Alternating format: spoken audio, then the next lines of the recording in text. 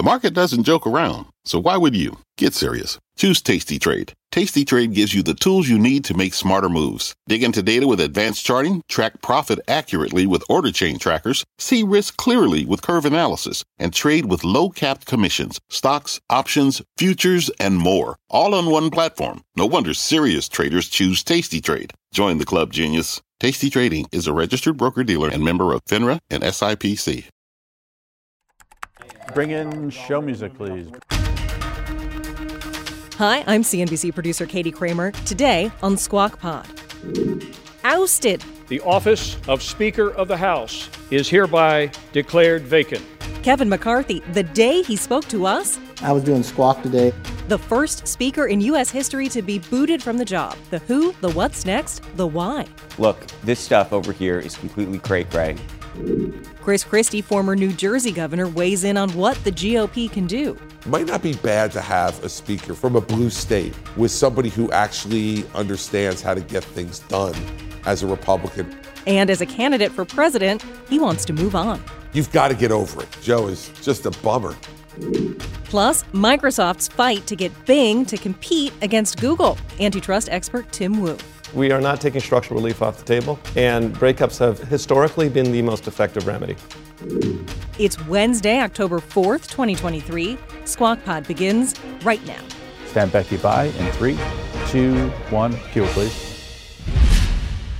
Good morning, everybody. Welcome to Squawk Box here on CNBC. We're live from the NASDAQ market site in Times Square. I'm Becky Quick along with Joe Kernan and Andrew Ross Sorkin. And here we go. Let's look at the fallout in the market. The office of Speaker of the House of the United States House of Representatives is hereby declared vacant. Kevin McCarthy became the first Speaker of the House in U.S. history to be voted out of his job yesterday. A small group of hardline Republicans unhappy with McCarthy's leadership proved decisive in the afternoon vote. Mace, yay. Magaziner, yay. The yeas are 216. The nays are 210. Here's Florida's Matt Gaetz, who spearheaded the effort to remove McCarthy from the job on the Capitol steps.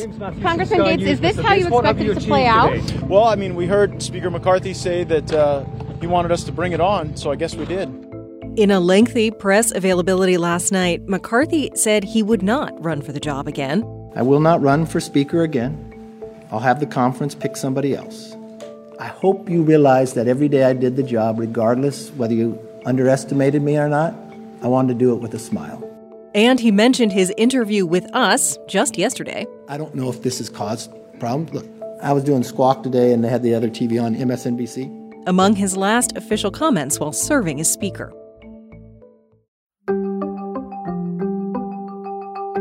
So, a new race for Speaker is on, with a vote expected in a week. House Financial Services Chairman Patrick McHenry is now acting Speaker, and he wasn't happy following the vote to oust McCarthy. The chair declares the House in recess, subject to the call of the chair. Who are the candidates for the job? House Majority Leader Steve Scalise. He was Kevin McCarthy's number 2 until yesterday. Here he is to reporters last night. Clearly, within our conference, we have a very tight majority. We always knew that getting things done was going to be difficult in a tight majority. Right. It still will be. Right. So no matter who's going to be the next speaker, the challenges still remain, but I think the opportunity is there to continue moving forward. Majority Whip Tom Emmer's name has been floated. And here are 2 interesting candidates. Judiciary Committee Chairman Jim Jordan, and some lawmakers have even suggested nominating former President Donald Trump. Never a dull moment. Whoever gets the job, well, that person has about a month before the government funding stopgap measure that passed this weekend runs out. Okay, so now can we talk about this? So Matt Gaetz is this, but here's what I was going to say to you. You're saying Matt Gaetz is a mess, is basically. No, I'm saying that this terrible. has nothing to do with what he was saying. It has a lot to do Matt Gaetz is a spawn of Donald Trump. Yep, and Trump came out. That's what this is. Trump came out yesterday and said, after basically urging Matt Gaetz and saying shut the government down and do this, do that, he comes out in typical fashion and says, why can't Republicans get along? Why aren't they attacking the Biden administration? Why are they fighting amongst themselves? When that was he totally push them along and push Matt Gaetz along to go this route. And the reason, the weird thing is, a lot of the PAC money that McCarthy had raised elected a lot of these, of the 8. But that's the other piece of this that I was going to say that's so ironic, which was that, there's a whole view that, should the Democrats not voted him out or this or that? The Democrats look at Kevin McCarthy and say, look at who you spawned. Right? No, McCarthy... And look at who you aligned with. He didn't really align with them. If he had aligned with them, the government would be shut down right now. No, but he gave them the power to be able to put him in that position. Only because that was after 15 votes. Right, after 15 votes, he kind of and it had always been with one. Guys like Matt But Gaetz. it had always been one. Yeah, but it gave the power to one under, of them to bring the power to throw him out. Yeah, but that wasn't the problem with one. It was the problem that the margin was only 8. The margin was only 6. Yeah, but it was the problem with 8.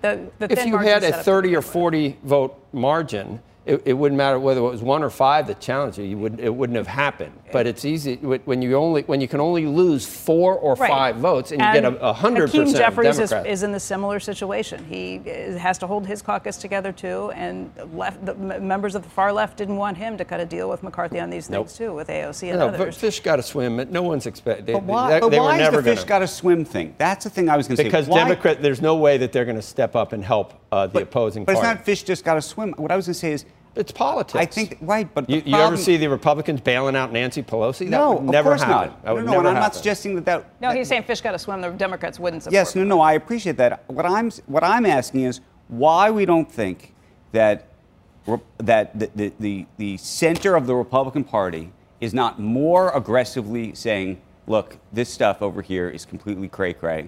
And by the way, similarly for the Democrats. Did you watch yesterday? You should have seen what he said last night. No, I saw what he said. Well, but I'm saying, but he said that now, after for months and months and months and months and months for the past 3 years, defending all sorts of craziness. Who's that? McCarthy. We're talking about McCarthy. You mean you're just talking about Trump again? He was a speaker from the middle. Everything he did was from the middle. He got the debt ceiling working with Biden. He got the thing over the weekend with the shutdown. Once again, that's what, by definition, the extreme MAGA, he did not satisfy the extreme MAGA types because they're the ones that ended up rebelling and throwing him out. So he did not. Well, he satisfied them every day up until this past weekend. That's basically. He didn't satisfy him during the debt ceiling. I mean, there was a fine line to walk to not alienate 40% of the Republican base. That was a tough. He had to toe that line, obviously. But I mean, Andrew, you and Trump. I mean, I'm in this. I'm not defending him at this point either. But you've had serious TDS since day one. I mean, the Russia collusion thing. There's no evidence for Biden. There was no evidence on that either. But I mean, people that have TDS, it's been since the very first day, since before the first day of the Trump presidency. I think the whole TDS moniker on anybody is completely unfair. And Well, it's wait, unfair. but you're judging McCarthy's entire tenure from not when Trump tweeted from not saying that's just horrible, you're a terrible person. That's why McCarthy was MAGA to you, extreme MAGA. He wasn't an extreme MAGA speaker. That's why he's ousted. Well, I think that in this final instance that was the case, but he was. No, I think he was willing to be flexible. That's a very polite way of putting it. He was willing to be very flexible. I think that there's no moral core by the way, on both sides, whatever moral code or sort of code you think that should be had around character has disappeared in politics. I say that unfortunately. Right. On both sides, but I don't think it's a complete both-siderism thing. I do, because I do think that there's been a unique situation recently as it relates to Trump, TDS or whatever you want to call that, and look at that and say, okay, I think anybody who's half sentient is like, this is a problem. Then you're indicting about 40% of the Republicans. Unfortunately, okay, fine. If you're comfortable in that, basket of deplorables, that's fine. I'm not suggesting but that was I'm McCarthy's problem. Who's the leader of the Republican Party right now? Well, that's a good question. Well, no, it's not a good question. At this point, who is? Probably Trump. I think you would have to say. You would have to say it. So what is the Speaker of the House, who's a Republican, what is his position supposed to be when that's the reality of the situation? But if that's the reality, and you're saying you don't like that reality, why are people not standing up and saying, I don't like that reality? I can't go out to the heartland and tell you there's a lot of reasons why he still has this much support. And you know what a lot of them are. But how that plays itself out, we got Chris Christie coming up today. Yep. He'll be able to tell us how it happens. And he'll have affinity for what you're saying and vice versa. But, I mean, the reality of the situation is I think he's still at about 57 or 60% of Republicans. There are a lot of our viewers. You don't need to throw every one of them under the bus just because they have a different viewpoint about policy than you do. And don't think that character, which is definitely in question with this guy in the White House right now. I'm not suggesting that everybody is a saint. I think there's levels of sainthood that's taking place. Physician, heal thyself. Amazon used an algorithm to test how much it could raise prices in a way that its competitors would follow. That's according to some redacted documents from the FTC's antitrust suit against Amazon. The algorithm was codenamed Project Nessie. The complaint says the algorithm raised the prices on certain items and monitored competitors to see if they raised prices to Amazon's level. If they didn't, it returned the item to its normal price point. A source telling the Wall Street Journal that Amazon made more than $1 billion in revenue through use of the algorithm. An Amazon spokesperson says the FTC's allegations grossly mischaracterize the tool, calling it a project to try to stop Amazon's price matching from resulting in unusual outcomes where prices became so low that they were unsustainable. The company says the project ran for a few years on a subset of products, but didn't work as intended and was scrapped several years ago. Part of this whole debate is whether Amazon basically is forcing third parties to match their prices, and because they're forcing them to match their prices, what that does to the prices at all the other retailers, and therefore how they track all of that. So the good news is that if you're on Amazon, you might actually be getting the lower price, but is it really the lower price if they're jacking the price on all of the other sites to create the lower price? And Lena Khan would say the idea that Amazon's able to have the lowest price and the others are, and third parties are willing to have higher prices elsewhere suggests Amazon has a unique market power because you want to be at Amazon over all of the other places. It's actually, I will say, convoluted argument. I would say on that front, it's different than what Walmart or anybody else. It's one of the, I don't know. I think it's a unique argument, but it's actually, to me, it is one of the few demonstrations of the power that Amazon appears to have, which is that third parties are willing and happy or happier to have their stuff on Amazon at a lower price than they are anywhere else. And that is... It's a market you don't want to miss. I think that's a clear argument, but you would say the same for Walmart? Or lots of times you would say for Target at different times? But the point is that if you're willing to have a higher price on Walmart.com or on Target.com so that you can be on Amazon, it means that Amazon actually does have the power. No, I just mean in the stores. Like in a Walmart store, they've always talked about everyday low prices, and they have been pretty brutal on their suppliers to say, you are going to have the lowest prices with us. We're going to make sure, because they can deal, because they're so big, they can deal with a much thinner margin than other retailers can. In store.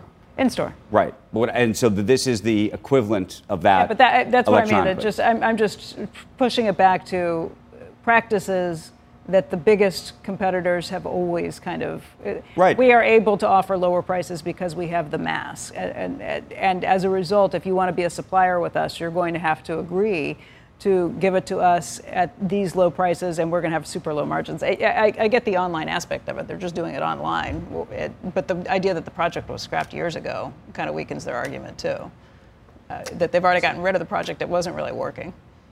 We'll see. But I do think that the other piece of it, forgetting the project piece, the idea that people actually are willing to have higher prices elsewhere. It's not, by the way, just that you'll have the low price at Walmart. It's that you're also willing to say, I'll have a higher price somewhere else. Yeah. Cheese will be next. Up next, Chris Christie, the former New Jersey governor, is running for the Republican presidential nomination. He diagnoses the political stalemate in Washington and its impact on 2024. There's an element of folks who it's just purely tribal. They feel like they have to keep the jersey on all the time, and if they say that they even have some concerns with Trump, that means they're for Biden. They can't be for Biden. From pit lane to podium, the Las Vegas Grand Prix is providing fans a race day experience at the speed they deserve.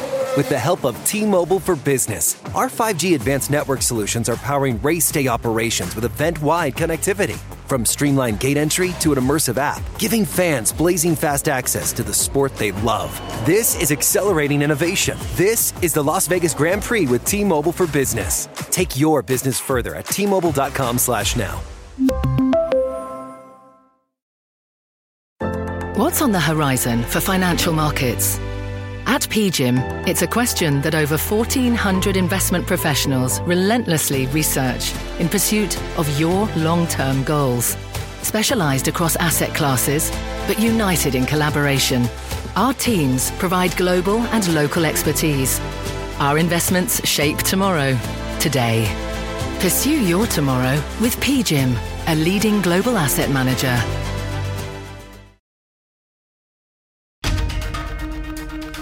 You're listening to Squawk Pod. Up and Andrew, Q. Good morning and welcome back to Squawk Box right here on CNBC. We're live at the NASDAQ market site in Times Square. I'm Andrew Ross Sorkin along with Becky Quick and Joe Kernan. We got a lot going on in New York. There's a lot going on in Washington. We're going to talk all about it. Kevin McCarthy became the first speaker to be voted out of his job yesterday when 8 Republicans.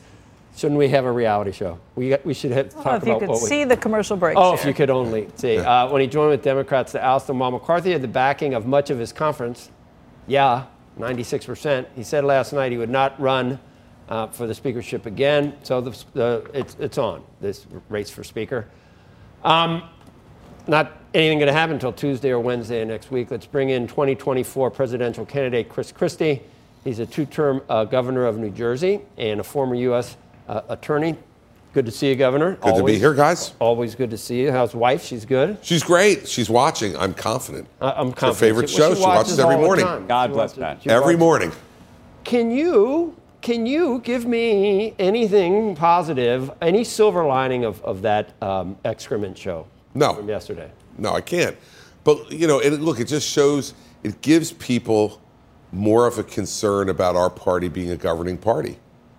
And that's bad for all of us who are running for president right now, right? And look, Kevin's mistake right in the beginning was taking the job under those circumstances. The only way to get it. I said to him at the time, you should tell them, go find somebody else. Because there would have been no one else who could have gotten 218. It was always one person. It was always one person. But usually you had a margin of 30 or 40 in your party. Well, we can thank Donald Trump for that. That's what. So trace it back to that. Of course. It wasn't the one person thing. It was that there were only. The margin was because there was no red wave because all the MAGA candidates, extreme MAGA. And you heard from Matt Rosendale, another one, who said he was praying for them not to get a big majority so that he could be more influential. I mean, so you got these guys who yesterday were literally just trying to raise money for themselves, get on TV. That's all they care about. And by the way, the creator of all this is Trump. Right. I mean, he set this type of politics in motion. motion. Started with Purdue in Georgia and said to McConnell, I hope you lose, so we lost the Senate. That's right. And Republicans, I should just start saying we. No, but Republicans lost the Senate. Yeah, they did. And Trump did that because he didn't care, because he only cares about himself. And then the 2022 midterms, lost. That didn't happen. Well, so look, when you put candidates up like they did in New Hampshire for the Senate, like they did in Pennsylvania with Dr. Oz, who's a guy I've known for a long time, was on both of my finance committees when I ran for governor. But you know why? Because he's from New Jersey, and so you're running for Senate in Pennsylvania. I spoke to my mother-in-law, who at the time was 94 years old. She's now 96, and I asked her, so who are you voting for in the primary? And she said, I'm voting for McCormick. And I said, so why'd you decide on McCormick? She goes, oh, Christopher, Dr. Oz is from New Jersey. Right? So, I mean, sometimes people get too cute and too smart for their own good. People understand basics. And she understood that she's lived in Pennsylvania her whole life. She wanted a Republican senator that actually was from Pennsylvania, not somebody who's from New Jersey. Chris, what does this all mean to the business community? Because we've been trying to mull that around. Just the potential for a government shutdown, the inability to find compromise, the inability to actually govern and get things done, no matter which party you're looking at this point. I don't think there'll be a shutdown, Becky, because McCarthy showed that you can prevent that from happening by, the folks, the 210 in the House on the Republican side who were ready to vote with Democrats to have a continuing resolution for 45 days. I'm not worried as much about a shutdown, but what I am worried about is you look at our long-term economic issues that we have to deal with. We have to deal with the debt. And in that, I don't agree with Gates because I don't think he has any core on that. But my point is, you need to have a stable majority to be able to do that. What happens in Ukraine? What's Zelensky saying when he wakes up this morning, right? What are our allies in Europe saying? Let's remember something. The last time we turned our back on a shooting war in Europe, it cost us 500,000 American lives ultimately. And I don't understand these people who are making Ukraine this kind of dividing line on this stuff. And it's going to hurt our relationships around the world, and it's going to wind up costing American lives ultimately either in Europe or in Asia. I got a question for you. We were talking about Trump, and Joe says to me, we were talking about TDS and this idea of, he says, deplorables and all of this. What does this whole situation mean for you, for your election, and the idea that there are a strong base of support still for President Trump? Why is that? What is that? And how do you rationalize this situation? Look, I think there's three elements to the Trump support, right?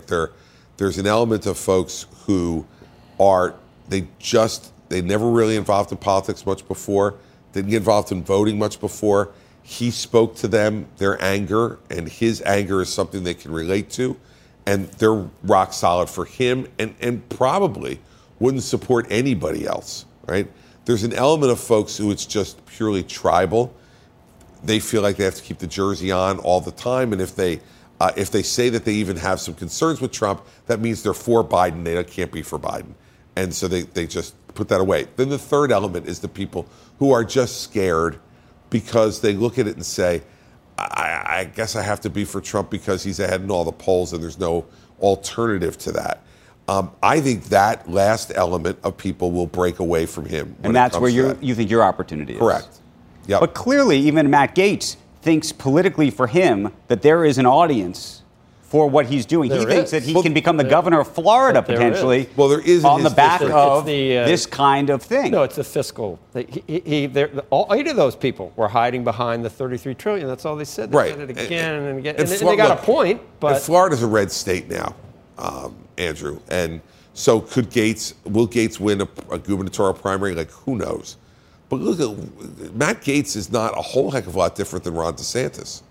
If you look at the things that Ron DeSantis did and Ron DeSantis said when he was in the House, he was not a whole lot more liked than Matt Gaetz is in that caucus. Matt Gaetz has some serious ethical investigations, and potential illegal activities. Look, and I think you're right, Becky, and I think that Gaetz looks at this as the best defense is a good offense. Right. And just keep pushing and saying that he's setting this up so that when they do come back, if they do, with some serious ethics charges against him, he's going to say, oh, well, it's all rigged. We've heard this before. It's all rigged.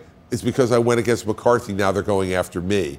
But I think that if you continue to look at the early states, in the polls that have a decent amount of sample, Trump is below 40%, both in Iowa and in New Hampshire. That's a bad sign for him. Imagine, Andrew, in the Democratic primary, if there was a poll that showed Biden under 40%. And why isn't there? That's the other. If you want to do whataboutism, I mean, you talk about, not staring a problem right in the face, which is Republicans with Donald Trump. Well, Democrats have nothing but Joe Biden, and with Kamala Harris waiting in the wings. Well, tell me how they're rationalizing that without trying to figure out. Well, the people who have to answer those questions are folks like Gavin Newsom and J.B. Pritzker and Cory Booker and others. Shapiro, or the Colorado right? guy. No, but look, the truth is they don't want to run. They don't want to run because they're too fearful that they're going to split a party at a time when they are looking at the GOP and looking at Trump. If Trump was not the leader, I think you would have a completely different situation on the Democratic side. I think people would be very willing to split that whole situation up and run against him. Their premise is flawed, though, Andrew. I'm not saying it's right. I'm saying, but that is the conceit. I think their premise is flawed, though, because, you and I were at a similar meeting recently, And I heard there were a number of Democrats there, and they're all scared to death that Biden's not going to make it, that he's not going to physically get there. And then the only thing standing between Donald Trump, from their perspective, and the White House is an 82-year-old Joe Biden, who on most days doesn't seem to be able to put 8 coherent sentences together in a row. Words. Right? I mean, it is incredible. It's one of the reasons I'm running, is because you can't have these two people be the choice. And everybody who says, well, I don't know how you're going to do it. I don't know how you're going to thread the needle. I don't know how you're going to win this thing. Well, the alternative to me is unacceptable. So if the alternative is unacceptable and you feel like you have something to offer, it's not acceptable for you to stand on the sidelines and just carp and complain like a lot of people that we all know who come here, and whether it's from this business or whether it's from Wall Street or whether it's from other parts of business in this country, who all say the same things to me, but then they're all waiting on the sidelines. I want to see how this plays out. I saw this 8 years ago. Is part of the problem too many people running, though? Like the problem being, if there was one alternative, maybe there would be more of a coalition. We got to pick the alternative. The only way that you get one alternative is for someone to actually prove they can get votes, Becky. And look, everybody says there's too many people. I want you to remember something. On October 4th of 2015, there were 16 Republican candidates in the race. Yeah. Today, for practical purposes, there are 6 or 7. But there wasn't an incumbent or a former incumbent. But you know what? He was, if you remember back to this time now, October of 15, he was clearly ahead and significantly ahead. When he first got into June, he was not. But by the time we had gotten through 2 debates, by the time we had gotten through the debate that we had, the first one and then the second one at the Reagan Library, Trump was the clear front runner. He was center stage, and he was double digits ahead of either Jeb Bush or Scott Walker. And by the way, remember, by this time, 8 years ago, Walker had dropped out. And he was the front runner in Iowa 6 months earlier. So my point to people is there aren't too many candidates yet. And when you talk to all these other folks, they want the field to thin. Yeah. Well, then do something. I've said to any number of people, even if you don't pick me, pick somebody. But these folks want to sit on the sidelines because they're all afraid of being wrong. Guess what? If you look at, let's just take the Wall Street industry. If you take a look at their ability to predict who was going to win, they stink. They never could pick who's going to win. It was President Jeb Bush. It was President Scott Walker. It was President Rick Perry. I mean, come on. So if I say to them, decide who you want to be president, who you think is the best, most competent, most responsible person to be president. And then there's some of the few people who actually have the resources to give that person a chance. Mm-hmm. But everybody wants to be careful. I'm tired of everybody being careful. I'm out here not being careful. I'm the only one on that stage that didn't raise my hand and say I'd support a convicted felon. And I got booed by 5,000 people in Milwaukee. I don't care because it's right. Really, we want a convicted felon to be president of the United States? And then you had some jokers on the Hill yesterday saying make him speaker. Who are these people? Who should be speaker, very quickly? Look, I like Scalise. I've always liked Steve Scalise. I don't know whether he's up to it from a health perspective. I spoke to him when he first was diagnosed. He's a friend, and he was focused on making sure he gets well, which is what he should. Only he knows what his prognosis is. Jordan is do it. Total pro-Trump. Who? Jordan. Oh, Jordan. Well, look, yes and no. I like him. But Jordan also stood with McCarthy. Yeah, he did. And voted for McCarthy and stood with him. He's a hard ass. I think the most likely 2 candidates are Scalise or Emmer, because they're in leadership already. They've put, a lot of chits with these folks. Pretty low key. I saw him speak. Tom Emmer? Yeah. I'll tell you this though, Emmer might not be bad to have a speaker from Minnesota, from a blue state, with somebody who actually understands how to get things done as a Republican, rather than someone who is only red state focused. We need to put together a coalition and recruit candidates. McCarthy was from California. That ain't blue enough for you? You know what, though? That's almost ridiculous, because then you really have to be tribal when you're from that blue state. It's like being from New Jersey. Well, Bakers, yeah. It's bad. You've got to get over it, okay? Next case. Look, I asked you for a silver lining. You said, no. Well, there's no silver lining on this. No silver lining on the speaker stuff. But look, we've got a race going on. Let's get to it. Let's go and try to win the damn thing. I mean, that's Okay. the only way everyone's going to say, if I go ahead and beat him in New Hampshire, yeah, they're going to be people going, "Oh, I knew it. I could feel it. I knew it." Well, let's make it happen. Well, we had you here first, so you. Well, you're going to be among the smartest people in America. You'll have us to thank. Because you had me here. You'll have us to thank. See you, sir. Thank you.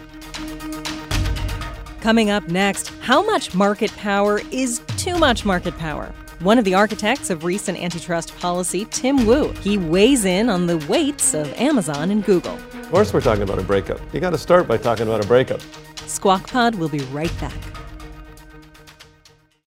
This podcast is supported by FedEx. Dear small and medium businesses, no one wants happy customers more than you do. So you need a business partner just like you. Like FedEx, who understands your passion for serving your customers because they have the same commitment towards you. That's why FedEx offers you picture proof of delivery, packageless and paperless returns, as well as weekend home delivery to 98% of the U.S. on Saturday and 50% on Sunday. See the FedEx service guide for delivery information. What's more, FedEx Ground is faster to more locations than UPS Ground. Trust FedEx for timely deliveries. See what FedEx can do for your business. Absolutely, positively FedEx.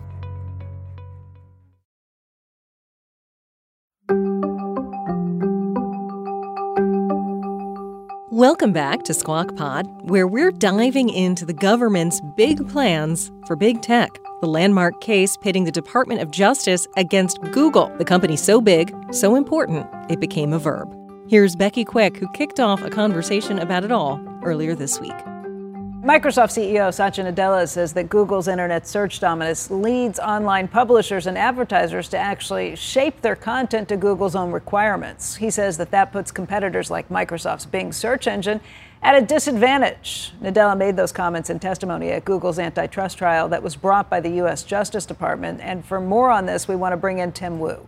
He's a Columbia law school professor who served as an advisor to the Biden administration. He's known as an architect of its antitrust policies, and he has been closely following this Google antitrust trial. Tim, what do you think so far of what you've heard, just in terms of what this means for the government's case? I think the government's doing pretty well. I thought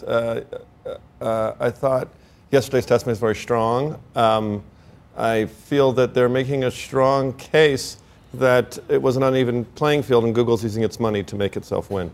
Yeah, that's definitely the case that they're laying out.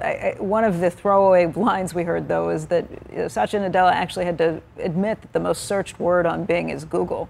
Like when Bing comes up, people try as fast as they can to get away from it. What does that tell you? I mean, I think they scored some points in cross-examination, but I think the main question here is not whether people can switch from Google, whether they do. And I think they have very powerful stats that Google, for its $18 billion a year, was getting something. I mean, the big problem in the case is there's this huge payment. Right. So what is Google just doing this for fun? Although I almost looked at the other side of it, because the argument that has come back is that, no, they're the best search engine and that's why we kept them there. If they're the best, why are you making them pay? If they're the best, why would you have to pay? And if you're paying to keep it, it means that somebody else could maybe come in and pay a higher price. Yeah, it's the other way around. I mean, think about cable news networks, like who pays who, right? It's like it's all kind of backwards here. But what I also don't understand is why, look, behaviorally, there's a behavior issue here, which is you're arguing, the government's arguing, that somehow this is a monolith and that the switching costs are very high, that users just don't do it. That's almost like a behavioral science issue. By the way, you could argue that Lena Khan's case against Amazon, which sort of suggests you're living inside this Amazon world and you can't get out of it, and you're sort of stuck inside of it, and you're sort of stuck inside. To me, seems slightly challenged insofar as very technically, it is much easier for me to go from Google to Bing or Amazon to Walmart than it is for me to go from that store across the street to the other store. I may not want to because maybe it's raining out or maybe I don't like the walk or whatever it is. But this is like technically super simple. Yeah. The fact that people don't do it, whose fault is that? Yeah, I mean, I think that is the core of the defense. But I think that the tech company has been very smart in understanding if you set up absolute walls, if you have contractual restrictions, you're going to lose in court, and also you're going to make people mad. So it does somewhat depend on this idea of the illusion of choice, and I feel like they know this. Right. It is a strategy. And but is it an illusion or is it real? I think I can go from Google to Bing pretty quick if I want. I may not remember to. I mean, you could technically change your bank, for example. How often do you actually do it? You know, it's a pain. But the hurdles are like the point of the changing a bank account from one bank to another and going from Google to Bing are like night and day because it's so much easier to go from Google to Bing. That's sort of the point that they would be making. Your word choice was interesting to me. The illusion of choice. The illusion of choice, not really a choice. Yeah, exactly. I mean, you chose that carefully. You also have the technical possibility but it's not of really choice. An illusion. I think these companies are strategic. They understand behavioral economics. They understand humans. They understand what we respond to, and they have exploited those tendencies to maintain their monopolies. It works. That's in the old days, 19th that's kind of what century, companies do too, though, isn't it? I mean, I know, but sometimes it's anti-competitive. In the 19th century, they used contracts. They used much harsher things. Anticipate what my customers want and try to satisfy that. They're doing that to try to be better than the competition. Well, anticipate I have potential challengers and either buy them out or use behavioral tactics to try and make sure they don't switch. Well, I think the strongest stuff that the government has had on its side is the former Google employee who basically said, yeah, we had such a lock on things you could rip up the monopoly books or the economics books because we had a virtual monopoly. That they were able to go and do this, and they could behave however they wanted because nobody could get a leg hold in. Yeah, I mean, I think that's the evidence. But the issue, as we know, is that we always talk about this. It is not illegal to be a monopoly. It is illegal to. It's potentially illegal in how you create that monopoly, and it's potentially illegal to what you do to try to maintain that monopoly. Right. This, I imagine, is in the maintenance category. Yes, that's right. Right. Yeah. And so, if they didn't make these payments, what do you think would happen? And is it the number? Meaning, if it was a lower number, would that be better? It would be relevant, I think. I think if you had disabled all of Google's tactics, which are anti-competitive, like many other markets, there'd probably be 2 or 3. Kind of, I think Bing would have probably hit scale. Maybe some others hit scale, and it's like, I don't know, light beers, we have 2 or 3. Right. Rental cars, we have 2 or 3. I think it is a little weird that Google has this monopoly for a long time. When you dig underneath, you find out they're spending tons of money to keep it. It's a little bit with Amazon, just to steep on this. Amazon, they have monopoly, okay, fine. What they do is they punish people who are trying to sell for less on other platforms. So you're trying to sell your widget for less on, I don't know, Best Buy or something. They punish you. So, but don't Walmart and other competitors do that too? Like we want to be the everyday. We're promising an everyday low price. We want to be the lowest place, the cheapest. Everyday low prices, low price guarantees are actually very anti-competitive, even though they sound good, because it means that they're preventing you or punishing people who are trying to discount I'm the without consumer. the margin. I'm cool with that though. Well, the consumers are actually getting fooled when like Hotels.com says guaranteed best price. That means they're preventing the hotel from discounting from 30% to get rid of that Hotels.com margin. You see what I mean? Yeah. So actually these guaranteed lowest prices on big platforms. But that's a tough case to convince people that they don't realize that they're getting ripped off when they think it's the judge that this is an anti-competitive. How they advertise it is totally different. The airlines will say you can switch 24 hours, 24-hour. That's because we force them to in the federal government. Okay, back to this idea, though, that the most searched for word on Bing is Google. That tells you that consumers, even when they get trapped on Bing, want to get away from it. It is a damaging fact, but I also think that it reflects the fact that Bing has not been able to get to scale. That is part of their problem. Is Google has kept these guys, But do you believe they haven't been able to get to scale because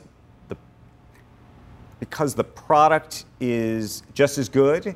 Do you believe that Google's product is better because there is an argument to be made that Google's product is better because more people use the product, therefore the data and information that they're able to collect makes their product better. It does make their product better, but at some points it starts to plateau, and the main advantage to them is denying scale to others. That has been the number one offensive weapon in Silicon Valley the last decade, is denying scale. And I think it results in just having mono products for a lot of areas, where in so many other markets you have 2 or 3, and I think 2 or 3 are better for competition, at least. Right. So the law suggests. Yeah.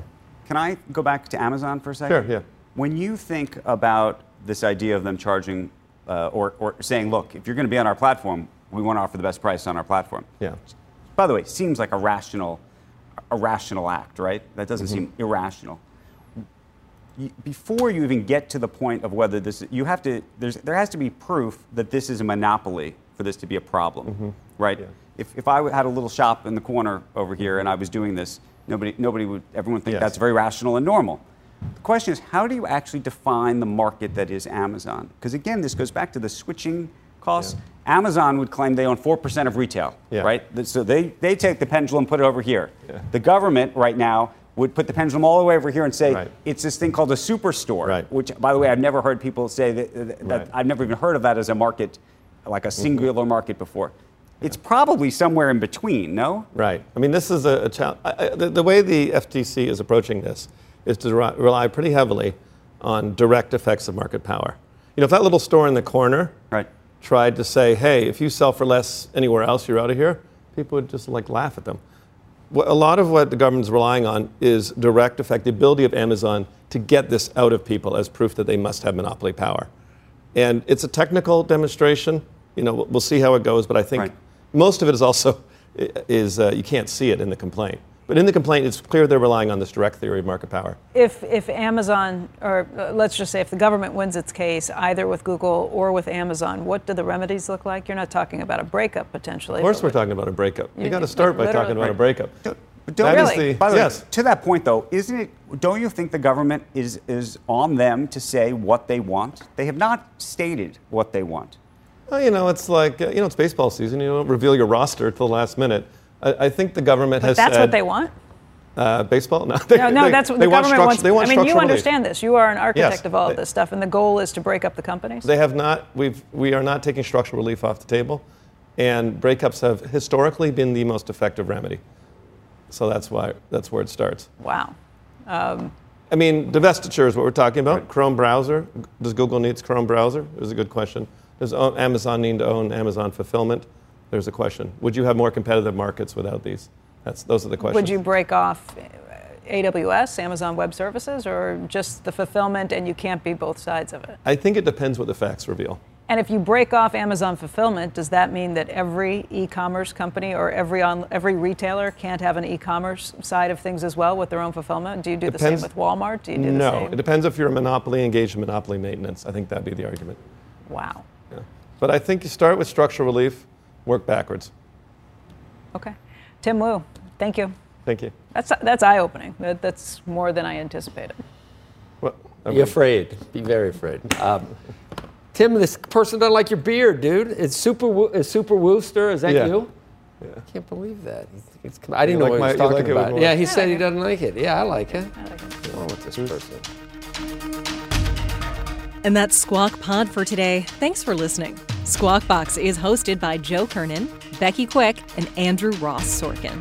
Tune in weekday mornings on CNBC at 6 Eastern. Get the best of our 3-hour morning TV show right in your ears, right here when you follow Squawk Pod, wherever you get your podcasts. And Apple Podcast listeners, please rate our pod or write a brief review to let us know what you think. That's it. We'll meet you back here tomorrow. We are clear. Thanks, guys.